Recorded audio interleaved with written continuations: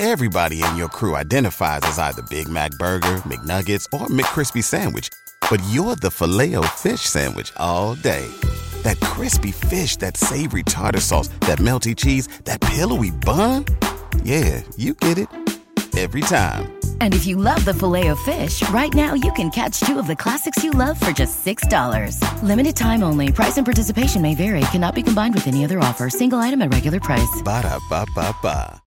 Welcome to the Thursday edition of the Baseball America Prospect Handbook Podcast. J.J. Cooper and Josh Norris, both looking a little more tan, a little less rested than maybe we were the last time we saw each other. But yeah, I woke up this morning and I thought, okay, hopefully it's before 9 o'clock. Oh, it's 9:45. Josh just got back from Arizona from a spring training trip to the backfields of Arizona. I just got back from a spring training trip to the backfields in Florida. And let's be honest, our jobs are not bad because we got to see a whole lot of fun. I've still got stuff I haven't had time to do. There was an interesting Yankees Latin pitcher, big guy, Perez, who was 95, 96 with a feel for spinning a ball, which I haven't even had a chance to post the video for that yet. Yeah, I've got Casey Meisner that I still haven't posted the video of yet, and he was really good in an interview. He was really introspective about, the feeling of being traded. It's not always that they want you. It's sometimes, why don't they want me? And he was very honest about that. So we've got still more stuff to come, but we did want to talk a little bit today about kind of our travels and really kind of what jumped out. But I'm going to put Josh on the spot here because I have an agenda on this that I believe in, and I'm going to probably write a story about this sometime next week when I have some time. But spring training has become big business. We know that. I saw big league games where big league spring training games you could spend $100 and before you turn around between parking and the ticket and if you want a hot dog and a beer or whatever. But I always come back to the still hidden secret of spring training are the backfields. Yeah, it's amazing. You can get in, usually... Not everywhere, but usually for free. For free. I mean, I've never seen a place where you have to pay. It's no. For backfields. Braves, you have to pay, because you have to pay to get on the site. Oh, Disney. So. But, yeah, they usually fence you off, like at the Indians camp where I was the first day. I had my special badge, so I was allowed to go pretty much anywhere. But the fans were there. They just had to stay, in their little barrier areas. But even then, they can watch, and they're good views. They're in the little bleachers on the first and third base sides. The best way I put it is they are the seats, and usually there are bleachers, are at a distance from home plate that would run you $75 at a big league spring training game. Oh, no kidding! I was sitting at the second Indians game I went to. It was me, and I'm trying to do my job, and then there were like a family of four next to me, just chilling. And then an older woman to my right, who I found out later was writing for Indian Prospect Insider. But the backfield there are multiple games going on most days. Mm-hmm. And the really hidden secret of this is that if you, say you're a Pirates fan, okay, and the Pirates are on the road that day for spring training. Well, you probably know this, but let me let you in on a little secret. Most of the Pirates big leaguers, they're not making that trip. In spring training, most of the veterans don't go on the road much. I was at a Blue Jays-Astros game where Ryan Goins and Chris Colabello were the two Blue Jays. I mean, those were the two big leaguers in the lineup that day. That's sufficient to check off the box of, the road team. However, there are days, like I happened to be there a day where Francisco Liriano was getting his work in on the backfields for the Pirates. There was another day where you could go to the game on the road and see the Pirates play, and you were going to get a reliever who's battling for a roster spot. Or if you went to Pirate City, the Pirates minor league backfield, you could watch Garrett Cole pitch for free. My goodness, yeah. It's kind of funny. That first day I went to Indians camp, it was 2 intra squads. And I'm looking on Twitter, they said, how's Michael Brantley and Jason Kipnis doing? And I'm going, I had no idea they were even here. I was just looking around on both fields because, there are prospects here. Mike Clevenger comes in. Adam Plutko comes in. Rob Kaminsky comes in. Bobby Bradley's on the center field. Where is Michael Brantley? I hate to say it, but like Francisco Liriano was pitching in a sim game. I wasn't really that interested in that. And Chris Stewart was catching him. What I was interested in is Cole Tucker was playing shortstop. Oh, no, that's always... before I got this job, most of you know, I worked in Trenton covering the Double-A Yankees.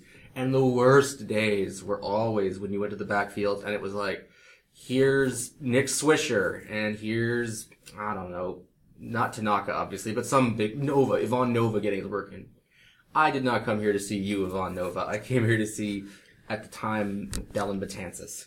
But, well, we do want to get into kind of at least a couple of guys. It's going to be a shorter podcast today because NHSI, the National High School Invitational, is going on, and I've got to get out there and cover a game. But before we do get into talking a little bit about some of the guys who jumped out, some of the prospects who jumped out, I do want to remind you that, have you ever been frustrated trying to buy tickets online? I know I have. Most sites make it complicated, and then they try to sneak in huge fees at checkout.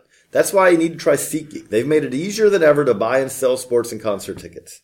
SeatGeek is the place I go to look for tickets to a game or a concert. Let's be honest, for us, the games are really generally handled, but concerts, the DPAC, we are very fortunate here in Durham. We have the Durham Performing Arts Center, which is top notch. There was one night here that Aretha Franklin and Arlo Guthrie were performing on the same night. Now, if I wanted to get in, I'd use SeatGeek. Right, and the thing about it is that is great about SeatGeek. If you have the SeatGeek app, I love about the fact that they actually tell you these are the good deals, and they'll even tell you, you know what, this price, you maybe want to just pass on that. And I've seen that on, like, as I talked about, with the Alton Brown tickets, I didn't want to spend $225 per ticket for Alton. That was a little bit beyond what I was looking for. So, do get the SeatGeek app, and SeatGeek takes all the tickets available on other sites and puts them in one place, so you save time and never miss a deal. You can even set alerts for upcoming games or concerts, and SeatGeek will let you know if the ticket prices fall. Baseball America podcast listeners get a $20 rebate off their first SeatGeek purchase. To get your $20 rebates on tickets, download the free SeatGeek app. Go to the Settings tab and click Add a Promo Code. Enter promo code BA20. It's very simple, BA20. SeatGeek will send you $20 after you've made your first ticket purchase. Download the free SeatGeek app and enter promo code BA20 today. So that, thank you, SeatGeek. I want to put you on the spot again. So Josh, who is the prospect? Or give me two guys who really jumped out to you that was most enjoyable to watch. This is not on the spot. The first is Julio Urias. I saw him on my last day, and I knew I was going to see him on my last day because I had talked to their pitching coordinator. And, it wasn't peak Julio Urias, but it was pretty What was non-peak Julio? He just didn't command it very well. That was about it. And I think he settled in after the inning I videoed. Because at one point he pitched 3 innings at 35 pitches, and I believe he shut them out. And one of those innings was 6 pitches. 2 first pitch, a line drive to a ball, a line drive to the first baseman, a line drive to the shortstop, and then he struck out a guy on 4 pitches. It was pretty impressive. I mean, the fastball is 93, 95, and it has teeth on it into right-handers. The changeup works. The slider is great. I mean, we've said so much about Julio Urias. We like Julio Urias as a prospect. And I got up close and personal for Julio Urias versus Orlando Arcia in that game, and he broke Arcia's bat with a changeup. It was pretty impressive. But the other one I didn't know much about or hadn't seen since last Instructs, Justice Sheffield. Justice Sheffield ran really high up my power rankings of I love this dude. He was, anywhere from 92 to 95, and he had no fear at all. You want him to come in, he was going to come in and make you feel it in your thighs. It was amazing. He painted in, out, up, down. The slider was good. The changeup was good. The Brewers, I think, had 1 hit off him in 4 innings. He was a man that day. And I thought my main entree that day was going to be Cody Medeiros, who was very good in his own right, but Justice Sheffield was dominant. For me, I ended up spending a lot of time at Braves camp. There's a Braves cover story that you'll have coming out in the next issue of Baseball America, so had to be at Braves camp a lot for that. That's a good place to be because there's a whole lot of interesting pitchers. It was really good to see Max Fried back out after a pretty extensive, because of the timing of his Tommy John surgery. If you remember, go back to 2014 when he was still a Padre. He was limited. They held him back and extended. They wanted to see if he could rehab. And basically what it ended up being was a lost season. He threw 10 innings total, ended up having to have Tommy John surgery. And because of that, he was going to miss, because of the timing of it. Then the Braves told him when they traded, after they traded for him, they said, look, you're not pitching for us this year. You're going to rehab the whole year. you're going to be ready for 2016. The good news for Max Fried is that he looks like he's ready for 2016. The curveball still an excellent curveball. Showed a little bit of rust in the first of the 2 innings in the 2-inning sim game that I saw. But by inning 2, he was back to being Max Fried. The fastball seemed firm. I didn't have a gun on him that day. The curveball he struck out 5 of the 7 batters he faced. So that was impressive. But the more fun impressive, and he was impressive and also the same kind of disconcerting that Touki Toussaint can be as a prospect. Touki Toussaint is in no way a finished prospect. The right-hander who, if you're listening to this podcast, you probably remember, was basically purchased by the Braves from the Diamondbacks. The Diamondbacks said, if you will take Bronson Arroyo's contract, we'll throw in Touki Toussaint and, Phil Gosselin? Yeah, okay, here, we'll take a utility infielder in return. So, that's how the Braves got Touki Toussaint. Now, the crazy part of it is that when Touki got to the Braves, kind of first outing, he goes out there, first side session, it's like, well, where's the curveball? And he goes, well, the Diamondbacks told me not really to throw my curveball. The Braves very quickly said, no. Your curveball, throw your curveball. Touki Toussaint's curveball is exceptional at its best. It's not always at its best. Nothing that Touki Toussaint throws right now is always at its best. He walked the first 2 batters he faced. After that, there was still a lot of deep counts. There's still a number of times where you looked at it and said, control troubles are going to be a problem for him for a while. That being said, I still cannot explain how Touki Toussaint struck out only 7 batters per 9 last year, because when he uncorks his best curveball, it is a simply unfair pitch. It is, again, the consistency of it means that you've got to say a guy like Lucas Giolito has a better curveball. But when you talk about his best curveball, it is as close to top of the scale as you can get. It's exceptional. It has both depth. It even at times will have a little bit of late tilt. It's not really 12-6. It's more like 11, starting out 11-5, and then maybe sometimes going 11-5. Oh, no, let's go to 4. He's got a changeup too. The pieces are all there. It's a long ways away, but it could be really, really fun. And I just realized that he is probably going to be in high A this year, correct? I would say it's a decent chance he starts it. The Braves have a very good problem to have. Their A-ball teams are going to be loaded. I don't know where they're going to put all the innings. You could send him to high A. You also could start him in low A, saying, you know what? We want you you didn't dominate the level last year. Let's let you start there again. That low A Rome team, again, if Touki goes back there, because it could be Touki, Max Fried, Mike Soroka, who I also saw, it was extremely impressive because very introspective about pitching, much like you talked about. Casey Meissner was introspective about life. Soroka was a fascinating interview. I still haven't had a chance to do anything with that either. That'll come later. But Colby Allard should be there. Early May, talked to Colby a little bit. He's behind there, but at the same time, again, there are the expectation is that late April, early May, you should be expecting to see him pitching and maybe join the Rome's rotation at that point. Yeah, they're going to be fun. Now, the other question is that I thought when this all started that we would be looking at Dansby Swanson and Ozzie Albies, one of them probably being at high A. No, I heard both at double A. I'm thinking now both at double A. I think together both at double A. They haven't set something in stone yet. The Braves truly, I do believe this is honestly true. If you said right now, okay, Braves front office officials, you have to make a bet on which of these 2 guys is your shortstop, they would not know who to pick because they go back and forth. Both of them have reason to think that this is your shortstop of the future. So they're going to, my guess is that they're going to delay the decision. They're going to send them both out. One will play shortstop 1 week. The other plays second base. The other week they'll flip. The 2 of them, by the way, it's fascinating how they have bonded. I mean, Swanson was just traded there this offseason. But those 2 guys want to be the double play combination together. Again, I think if you put Truther in them, both of them want to be the shortstop.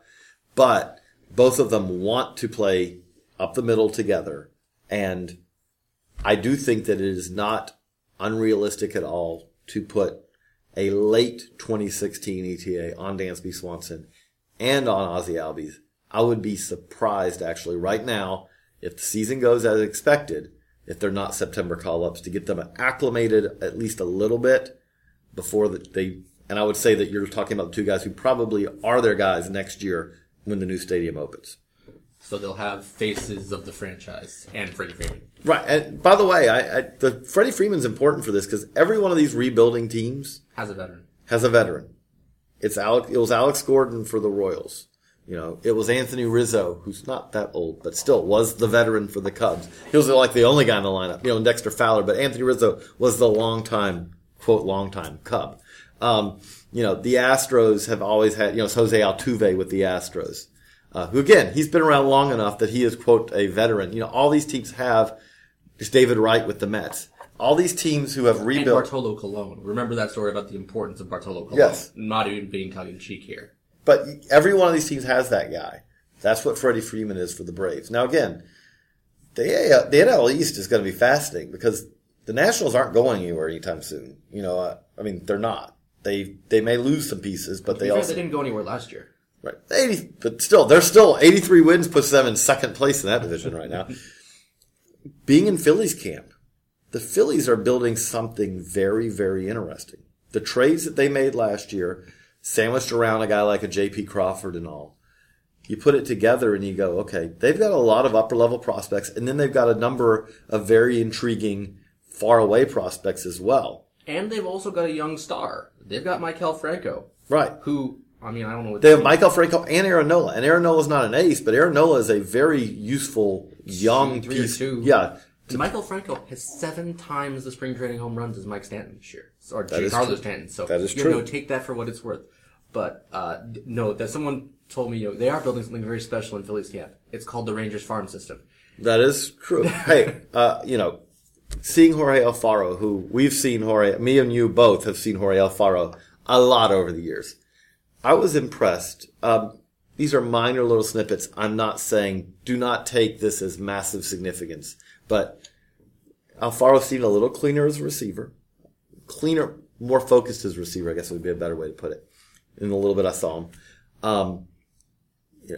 At the plate, a little bit better. Nothing dramatically different, but he looked really locked in. Looked like he was recognizing the ball a little better. He's toned down a little bit the hand pump that he always has had, as he kind of sets rocks to set up his start of the swing. And it's a minor piece, but it's a spring training inter-squad game. He hit a grounder to the left side and was busting it down the line in a way that very few catchers ever busted the ball busted down the line, especially in a minor league spring training game. Again, it's a minor thing, but impressing his new team with his, effort level. I'm sure he's excited to be back out there after an injury-plagued 2015. Yeah. Those are some of the things, let's a couple more snippets from your travels. What really also did you enjoy seeing? Well, I really enjoyed Brewers Camp a lot. That's another organization that's building something fun. Yeah, the last day I was there, it was batting practice going on. It was 4 fields. It was like, I would take one guy and run to the other field. I'd take a guy, run to the other field. Okay, here's Jacob Nottingham. That's the great thing about the backfields. There's always something going on. Yeah, it's like, okay, Nottingham's here, and then I run to the other one, and Trent Clark is taking BP, and then... Oh, I love Trent Clark. And then, I didn't get Monty Harrison. I missed him. Arcia is on this field, and Demi Orimaloy is on this field. It's like, oh, okay, I'm getting my steps in for the day, but it's worth it.